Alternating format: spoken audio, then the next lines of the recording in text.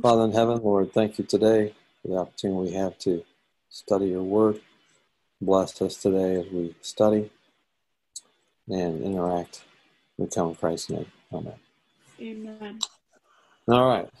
Let me just ask you this question this morning, since it'll make it more of dialogue. How many of you think we need some miracles today in the world? Yes. And what kind of miracles do you think we need? Healing miracles.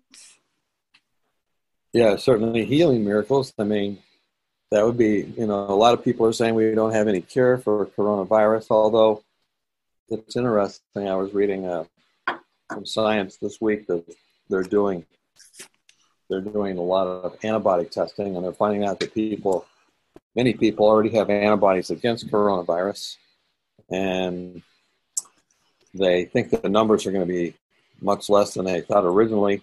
However, they're still high. So it appears that there's already a miracle happening in that sense in some ways, and that is the miracle of innate immunity and acquired immunity. And God is already working on that for many, many people.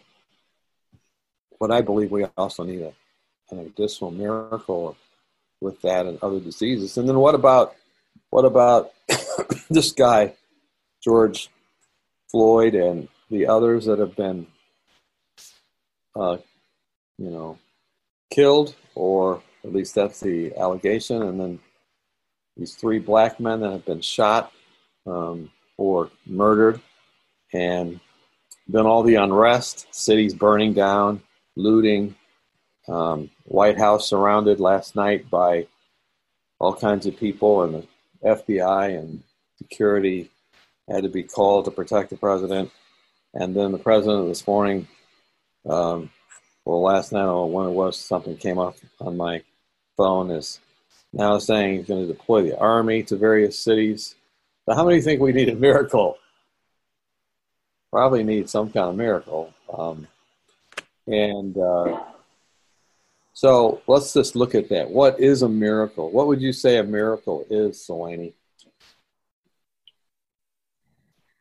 A miracle, something that is not explained by science and it comes from God, something that is unnatural to happen, I would say. Is that we're in a good direction? That's good. Anyone else want to say what their definition of a miracle is? Something supernatural. Okay, something supernatural. Okay. Yeah, here's a couple definitions. An extraordinary manifestation of divine intervention in human affairs, says Webster, and something unique that breaks a pattern so expected and established that we hardly consider the possibility that it could be broken. Well, those are just some definitions. Anyone else have another definition they'd like to add? I'm open. Anyone else? So, miracles. All right, well, there's another word for miracle in the New Testament, simios, or simeon, which literally means a sign. A sign. So a miracle is also a sign. In other words, miracles are not about themselves. They point to something or someone beyond themselves. A lot of you said this morning in your definition that it's something supernatural, it's something extraordinary, it's something that God has broken in, something. It's pointing to something else. So a miracle is never just for itself. It's to point us to something else. And if we say we need a miracle, we're basically saying we need something that's above the natural order. It's not in the creation. It's above the creation. It's not the created. Maybe it's the creator. So miracles are meant to point to something else beyond themselves. Now, a number of years ago, I read a book called intelligent design, the bridge between science and theology, by a guy named William Dembski. And William Dembski, I pointed out something I thought was very interesting. And that is, he said that in looking at signs, the sign must be clearly specified, otherwise it can be rationalized away. So if you want to have a sign, okay, yeah, this is truly a sign, it has to be specified first. Secondly, it has to be extraordinary, just like someone said. That no one will say it necessarily need constitute a miracle, but it must depart from the ordinary course of events. Third, the sign must be clearly tied to some decision. In other words, if the sign happens, it must be clear what is to be done or believed. And then finally, signs are contingent. In other words, they can happen, but they don't have to happen because they're actually delivered by a free moral agent who doesn't have to but can deliver signs. So you think about it for a minute. In the Old Testament, while the children of Israel were going through the wilderness, did they have any signs?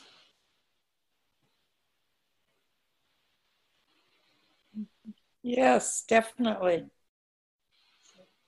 They had signs all the time. I mean, they had manna every day. They had water from the rock. They had a fire by night and a cloud by day.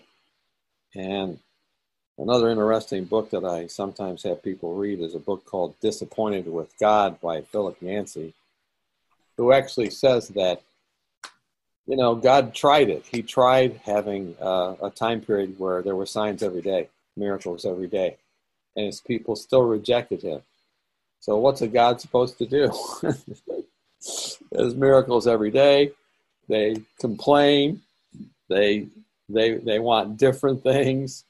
And so the whole point of the book is, you know, you're disappointed with God. Well, maybe he's a little disappointed with you because he tried all these signs and wonders and miracles.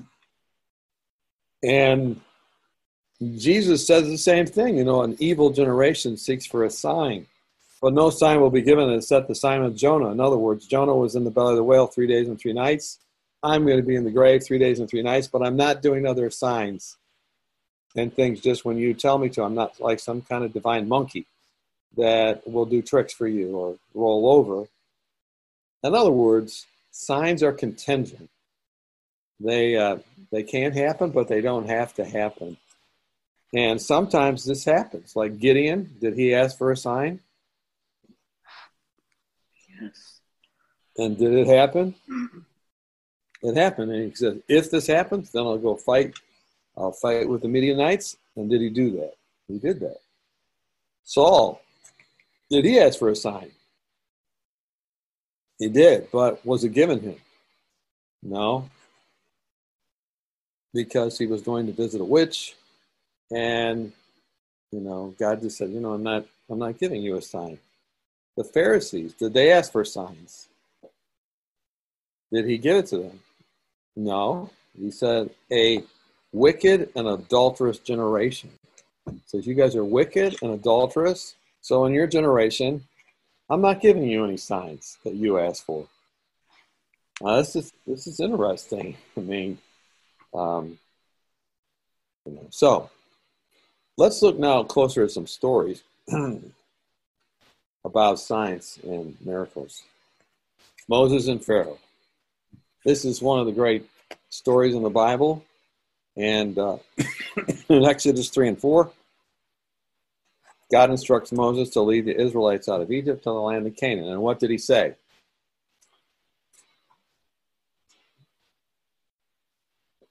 Did he say, okay, good, I'm good to go? What did he say? No, he didn't want to do it. Yeah, he says, how why are they going to listen to me? I mean, I almost got killed last time I was there trying to do social justice. And then I killed somebody because I was trying to be just. And that didn't work out well. My social justice ministry was shut down, and I had to leave. And they're not going to believe me. So God says, okay, I'm going to give you a set of miracles. I'll give you a 3-pack of miracles, a 4-pack, so that they may believe that the Lord God of their fathers, the God of Abraham, Isaac, and the God of Jacob has appeared unto thee, Exodus 4:5. So he gets these miracles, a rod that turns into a snake. How many would like to have that?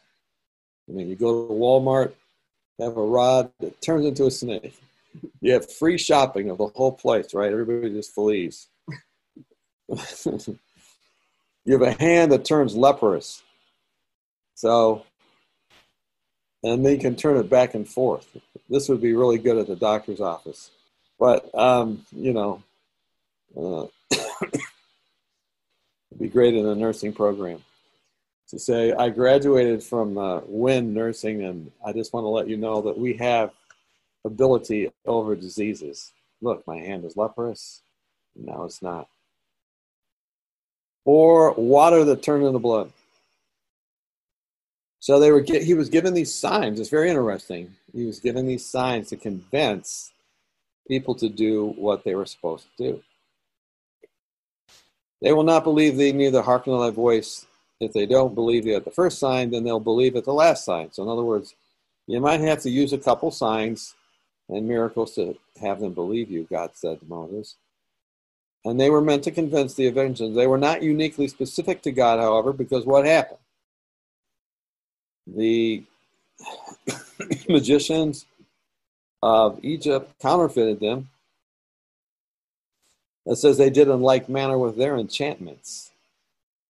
So, then, however, comes the plague of lice. So they do all these things and they didn't work, but then lice comes. And the magicians tried to duplicate the plague, but they could not. I don't know, they had a problem formulating the wings or making the thing fly, I'm not sure, but they could not come up with lice. And then they said this. What did they say? This is the finger of God. The miracle of lice. Miracle of lice. Have you ever thought of lice as a miracle? But this is like the miracle of lice. Remember that the next time you're talking to a patient or somebody that has lice, to say, hey, look, in the Old Testament, this was a miracle. They're not going to be convinced by that. But anyway, so the miracle of lice. This is the finger of God. All these frogs and hail and all these different things, they keep going. But even though the wise men acknowledged that plague number 4 was the finger of God, did Moses or did Pharaoh acknowledge it? Not until the death of the firstborn. The plagues were very specific, like we said. Remember our point thing, they had to be specified. And the decision that God wanted coming from these plagues, physical plagues that caused physical suffering and disease, which should get our attention today. We have plagues that are causing physical suffering and disease. The plagues were very specific, and they had if-then statements. If the frogs overrun Egypt, then Pharaoh was to let the Israelites leave. If the locusts come, if this, if that, 10 plagues. And Pharaoh begrudgingly took only the last plague to heart, but he did that only after it was too late. So, fascinating. So, how do we recognize the finger of God? How do we recognize the finger? How many would like to know how to recognize the finger of God? Is this a miracle or not? Now, I would just say, this is very interesting. The Old Testament and the Bible existed before what we call modern science. But it was in looking at these plagues that the scientific method was born. Let me show you why I say that. How do we recognize the finger of God? By witnessing something that God alone could have done by witnessing a sign that is uniquely specific to God. The degree of extraordinariness that we require before attributing a sign to God depends on what events we are willing to attribute are unique to God. All of us seem to have some kind of threshold beyond which we would attribute signs uniquely to God. So it has to raise to some kind of bar, some kind of standard. Now, Francis Collins is the head of the NIH, National Institute. He's the top guy at the NIH. And he was an atheist. But then he began to study DNA. And as he studied DNA and the biochemistry of DNA, he said, this is so intricate, complicated, and unique that there's no probability that this could have just evolved. This had to come because of a designer. This had to come because of God. And he became a believer, and he's now the top scientist at the NIH. This is a great book to read, The Language of God. So, the heavens declare the miracle working power of God, right? Unless you just kind of don't know biochemistry. The second argument, which I found fascinating, I'm going to come back to this, in Francis Collins' book was the moral law argument. So not only do you see, like Psalm 19 says, the heavens declare the glory of God, and then it says later in Psalm 19, the law of the Lord is perfect, converting the soul. Both of these things impacted Collins. And he said, the moral law stood out for me as the strongest signpost for the existence of God. And why was that? Because it spelled out what was wrong. It was wrong to kill this black man or put his neck on there for 8 minutes. That's wrong. It's reprehensible. It's wrong. And he says the moral law spells out everything that's wrong, but not only that, it spells out what is right. And what did Collins think was the right thing in the moral law? It points out the wrong, but it points out the right, selfless altruism, self-sacrificing love. He said, look, it points out what's not loving, and it points out what is loving. You know, did God have to deliver the Israelites from Egypt? Did he have to do that? Absolutely not. Did he have to come down here? No. So God himself is self-sacrificing love. And anyone else who's like God begins to get involved in acts of selfless altruism. These two things converted Francis Collins, the top scientist at the NIH. Now, I could go through other scientists and tell you how they were converted by similar things, but I think one is enough to show you that. Now, let's go on. Next story, 1 Samuel 5 and 6. 1 Samuel 5 and 6. What is this picture of? You're going, I'm not sure. It's a fish. You can see it looks like a fish, and it has a leg as well as an arm. It's actually Dagon, the fish god, which is talked about in 1 Samuel 5 and 6. Sorry for the pixelation. I didn't know it was going to look like that until I just looked at it. Now, in this story in 1 Samuel 5 and 6,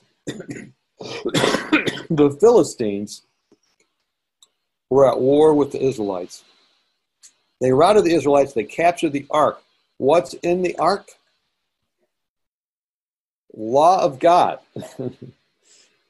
By the way, I forgot to say this. Back with the Israelite out of Egypt experience, when they got to Sinai, what did God do? He gave them the law of God to replace the 10 plagues. 10 plagues, law of God. Now here, These people steal the law of God. And what do once they steal the ark? They celebrate the capture of it, they dance around it, and they move the ark to the temple of Dagon. All right, so what could be better? They just conquered their enemies, and they have their God is more powerful than God of the Israelites, so they put him in there just to show, but something turns fishy.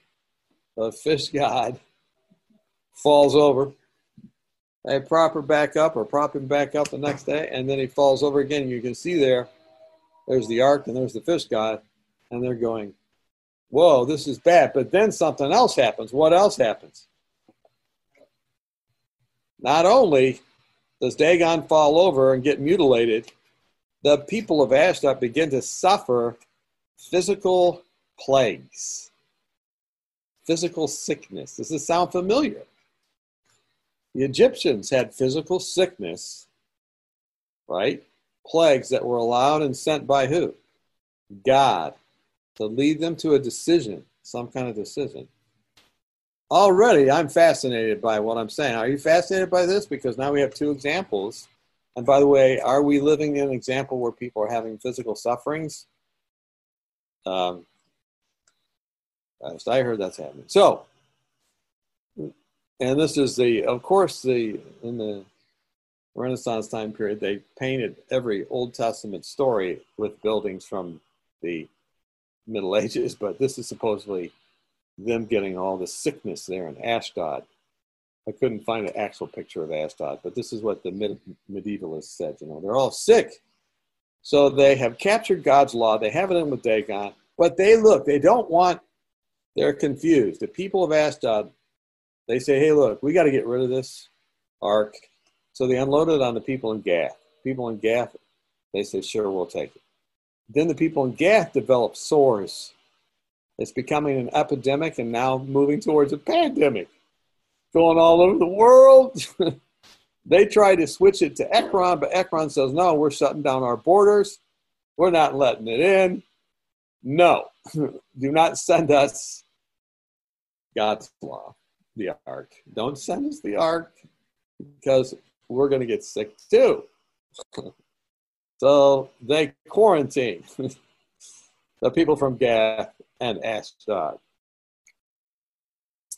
The people of Ashdod, oh, wait a minute. Okay, so what is going on here? What do you think's happening? Anybody?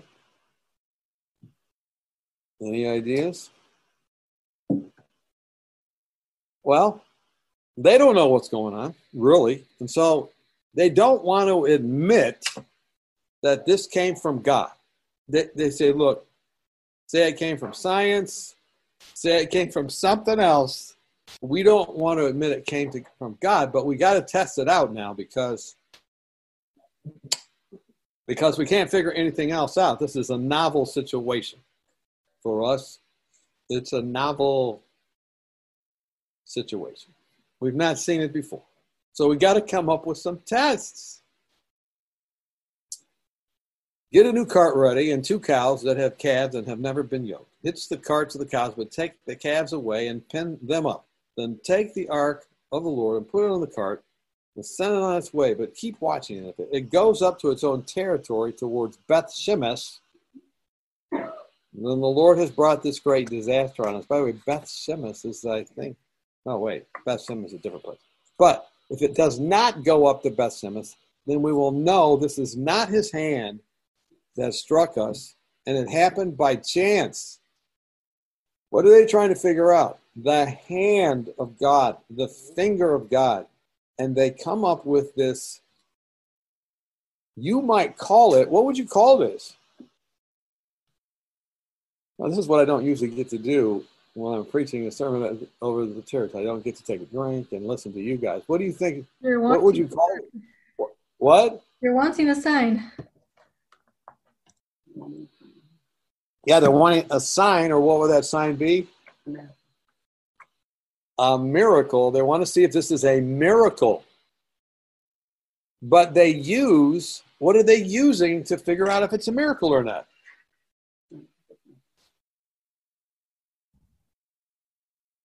The animals? They're using a rudimentary scientific method, aren't they? Which they say would not happen ordinarily. Yeah. So look at the logic. Look at the logic, and I might suggest the scientific method. The Philistines are seeking to see whether or not this is a sign. The sign giver, they think, may be the God of Israel. The specified sign is that cows will go towards Beth Shemesh, and they'll have to go against natural law to do it. And the decision would be that they would believe that the God of Israel afflicted the Philistines because they captured and kept the ark. And their other belief might be, we might get rid of this disease if we come clean and admit that God is God. I think this is kind of fascinating. If, i.e. the ark is drawn by 2 cows, goes up in its own territory toward Beth Shemesh, then the Lord has brought this great disaster on us. The sign is extraordinary. The cows that have just had calves normally stay with their calves. They don't leave them. And to move away from them would be to go against their natural inclination. It would be extraordinary. And of course, what did they do besides getting pixelated? They went to the borders there. They took the cows, hitched them to the cart, penned up their calves. They placed the ark of the Lord on the cart. Then the cows went straight towards Beth Shemesh. The rulers of the Philistines followed them as far as the border of Beth Shemesh. Having confirmed that the cows did go to Beth Shemesh, the Philistines were convinced that the God of Israel was indeed responsible for the strange disturbances in their land, including the plagues that they were having, the cancers that they were having, the diseases they were having. So, first of all, the sign was specified, couldn't be rationalized away. It was extraordinary, number 2. Number 3, it was tied to some kind of decision. We will let the ark go back. We will acknowledge God is God. We will acknowledge that he's powerful, more powerful than Dagon. Of course, it was contingent. Didn't have to happen. But it did happen. And why did it happen? Because God was trying to do what? Not only teach them a lesson, but teach the Israelites a lesson. And that lesson would bring healing, not just physically to their biochemistry, but also morally. Wow. 2 examples now. Now, those 2 examples were from Dembski in his book, to be honest. Now, another one I thought of. I go, what about Daniel 1? Same kind of thing. Daniel 1. The sign had to be clearly specified. It was. Look, prove your servant for 10 days and give us them only things to eat from seeds. That's the test. Second, the sign must be extraordinary. Well, it was extraordinary. See if there's not an extraordinary difference between us. And that was 10 times. That's very extraordinary. Third, the sign must be clearly tied to some decision. If this happens, then give us things that we want to eat from now on. And was tied to a decision. And in fact, it ends up being now specifically seen as the oldest scientific study, but it was really a what? A miracle, a sign and miracle that ended up being science. Fascinating. Thus, if the sign happens, it must be clear what is to be done. Melzar gave them the things grown from seeds from then on. And then he acknowledged too. Nebuchadnezzar acknowledged too. He acknowledges God. This is God who did this. Now, wait a minute. It's God who does it, but we can replicate the study health-wise. There's all kinds of studies that have been done. In fact, I'm going to interview someone on Sunday afternoon. Is Dr. Richard Bloomer, and he's done over 80 studies on the book of Daniel, showing that this is still valid. But it's interesting to me is it's not only science, it's a miracle. Right now, in America and around the world, what do we need? We need a miracle. That's what everyone's saying. We need a miracle drug. Or even, it's kind of laughable, but they say we need a miracle vaccine. But a vaccine really is what? It's just like dumbing down the disease so it doesn't kill you, but it's just triggering the already intrinsic miracle you are. That is your immune system. I read through some number of miracle stories this last week of people that have survived COVID-19, and they all say it's a miracle. I was on a ventilator for a month, and then suddenly I got better. But when you look at their immune system, guess what? They now have antibodies. What happened was their immune system somehow kicked in. So we like to say, if we're secular, well, we're going to come up with something and we have the solution. But ultimately, the solution is something God already created, our immune system. Fascinating. Finally, the signs are contingent. In other words, they can happen, but they don't have to. And in Daniel's story, did he and his friends ever say, hey, look, God, you can do this sign or miracle if you want, but you don't have to. It's up to you. Either way, we'll trust you. Remember Daniel 3, fiery furnace? God's a free moral agent. He could choose to deliver us from this fiery furnace, but if not, we're not going to abandon our belief and worship you. And it's that kind of person that God can especially do a miracle for, because they're not asking God to be proving himself when there's already ample evidence for God.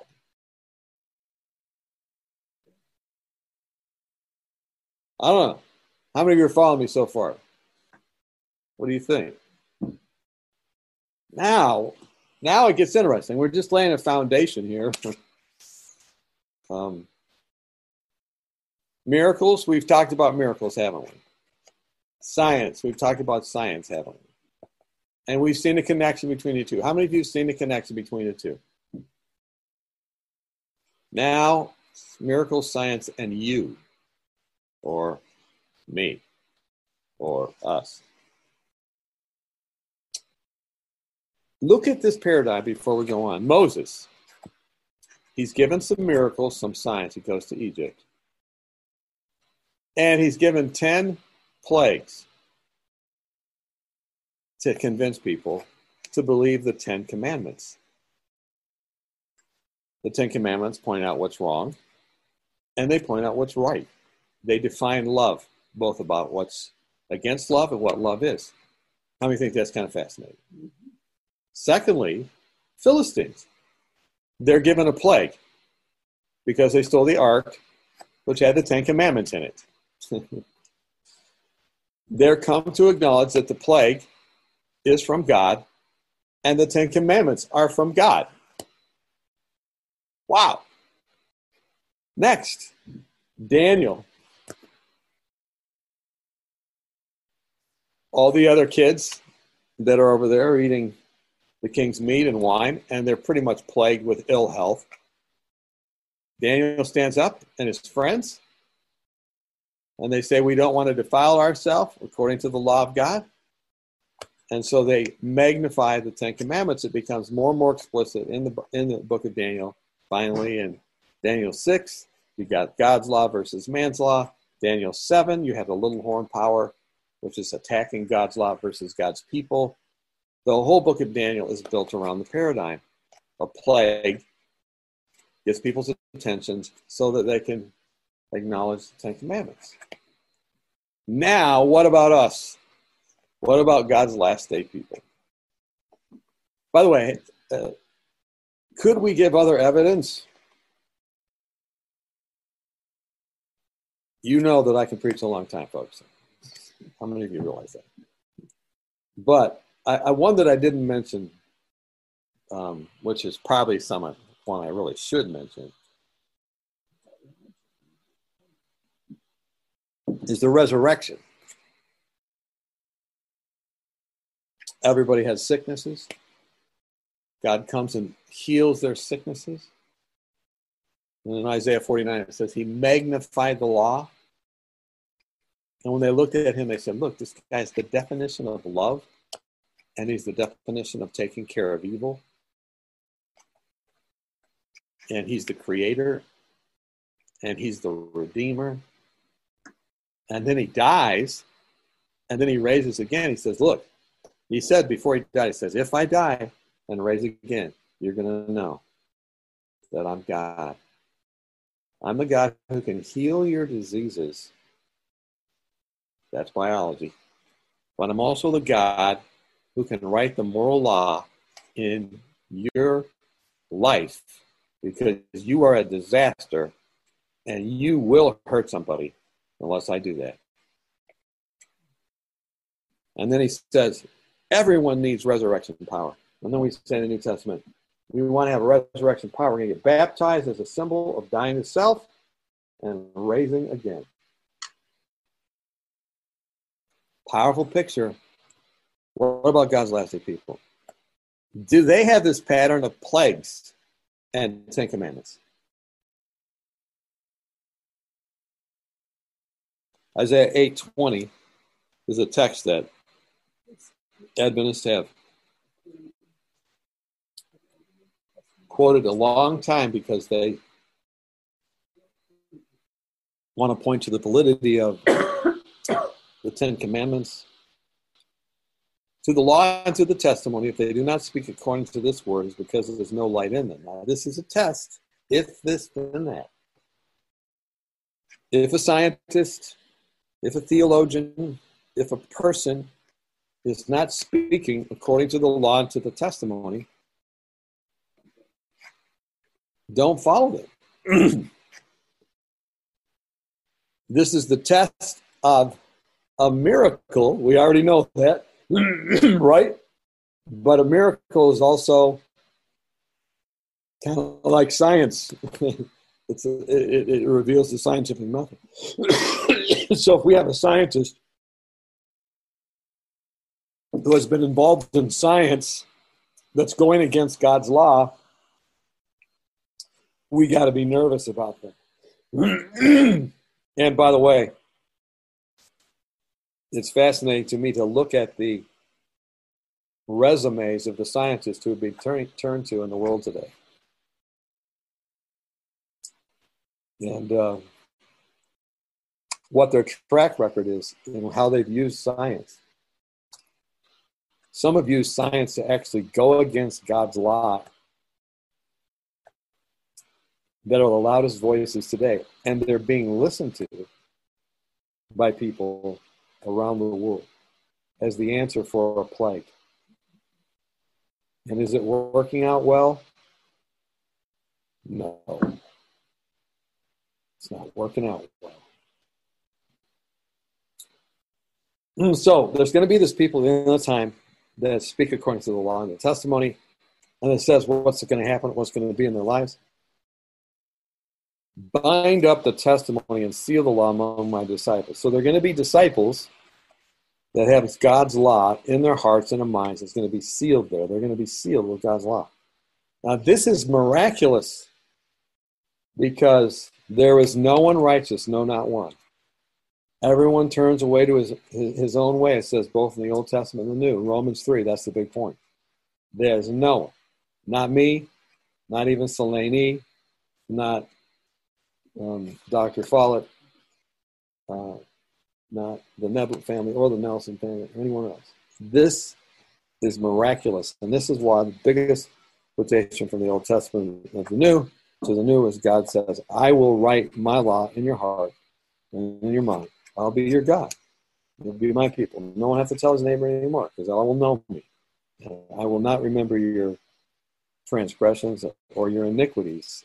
I'm going to change things. I'm going to do a miracle. How many think this is the miracle we need? Was it the miracle that Pharaoh needed but rejected? Was it the miracle that the people in the Philistines needed? Yes. Was it the miracle that Nebuchadnezzar needed and finally accepted? And is it the miracle that we need today? Is there health involved with this last day people? Revelation 14, 6 and 7.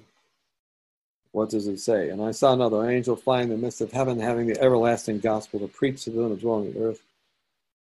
Every kindred, tribe, tongue, nation, and people, saying with a loud voice, fear God. What is fearing God? Deuteronomy tells us it's keeping God's law. And give him glory.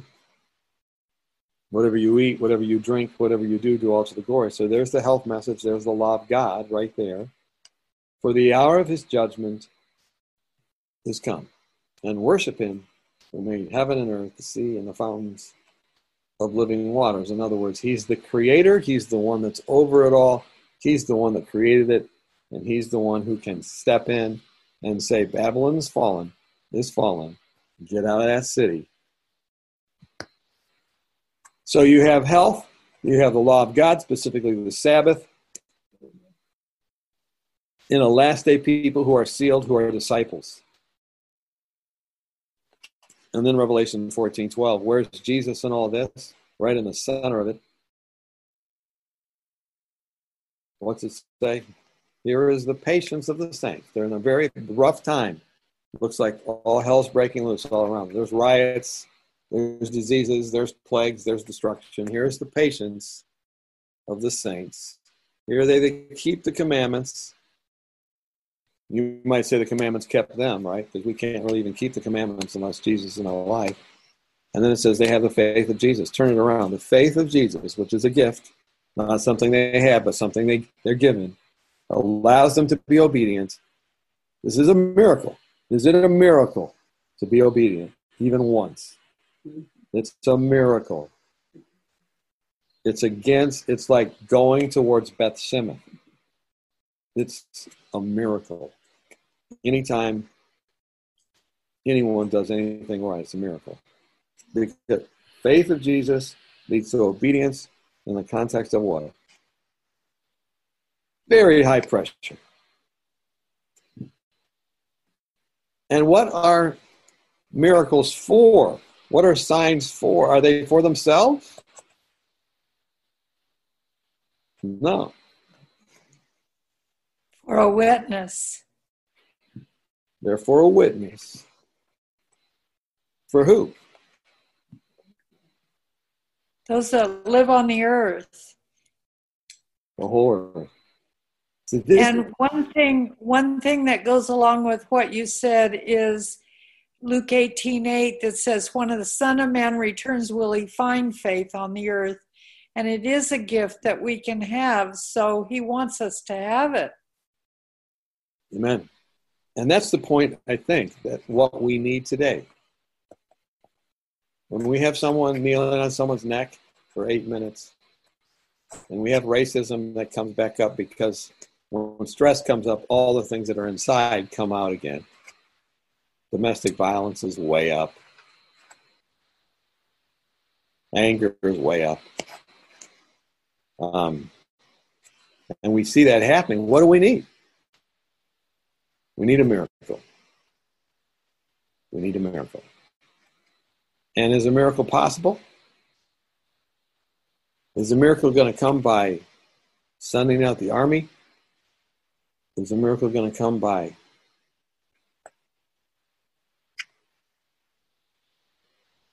doing all these various things? No, what we need is actually a miracle. And as I was thinking about this situation with this black against white, I thought instantly of John Newton, that slave trader who probably put his foot on the neck of many people, probably killed people. And then finally he realized, what I am doing is not right. It's not right. Somehow, miraculously, something spoke to his heart. Finally would say, I'm not the man I ought to be. I'm not the man I wish to be, but I'm not the man, and I'm not the man I hope to be, but By the grace of God, I'm not the man I used to be. And he was able to surrender to God, the God who created him and put together his DNA, but the God also of moral law, who said, thou shalt not kill. And by the way, the moral law was one of the first indicators that God also cared for people that were in a subservient position. He said, look, give them the Sabbath day off. Very interesting. Points out the wrong, points out the right. And what did he say in his great hymn? I once was lost. Now I'm found. Was blind. But now I see. Science, miracles, science, and you. How many of you can see what we're saying about you and me? God's going to have a last day people that are surrendering to him. And notice how the Bible talks about how he's going to use those people. And I want to be one of those people. I'm sure you do too. He's going to be able to point to them and say, here am I and the children whom the Lord has given me. We are for what? Signs and wonders in Israel. Do we need revival and reformation inside the church? Do we have problems with racism in the church? Do we have problems with violence in our own homes? Do we have problems? The reason Jesus has not come, at least,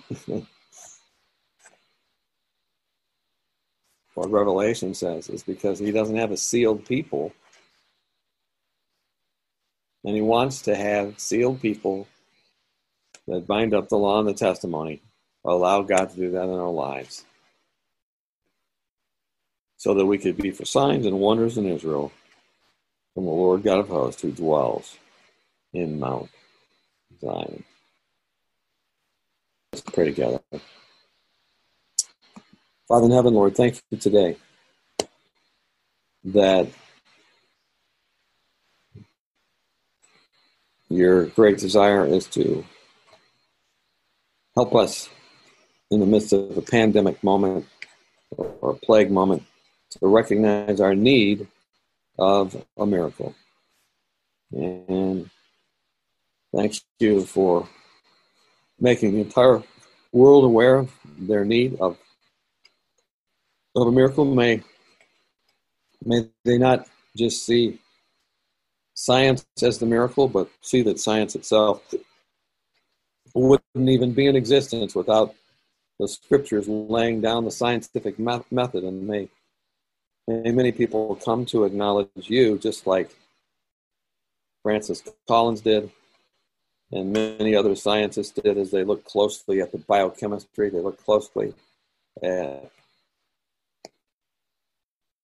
the intelligence that was behind the design, and even connect the dots in people's minds. Should there be a vaccine that comes, which many would welcome, that itself is also just acknowledging that the immune system you've given actually is what gives us hope, the innate and the acquired immunity that you give us enmity, you give us a fighting chance, you give us the ability to put ourselves in the right place within your will concerning what we eat, whatever we drink, whatever we do, to do to your glory. So be with those who are suffering and those who are fearful. Thank you for the many, many miracles you've been doing in bringing healing to many people through their immune system and the antibodies that have been developed now that we're seeing that that's happening. But bless those who are still languishing. And also, we ask that you would cure the moral ills in our hearts, and the hearts of our country, of our nation, that you would write your law in our hearts and minds, that you would give us each a John Newton amazing grace experience, and give this nation that experience, and draw especially near to those in the center of violence right now. Protect them, direct them, but most importantly, connect them to you, that they may not just have life, but eternal life. In Christ's name, amen. This media was brought to you by Audioverse, a website dedicated to spreading God's Word through free sermon audio and much more. If you would like to know more about Audioverse, or if you would like to listen to more sermons, please visit www.audioverse.org.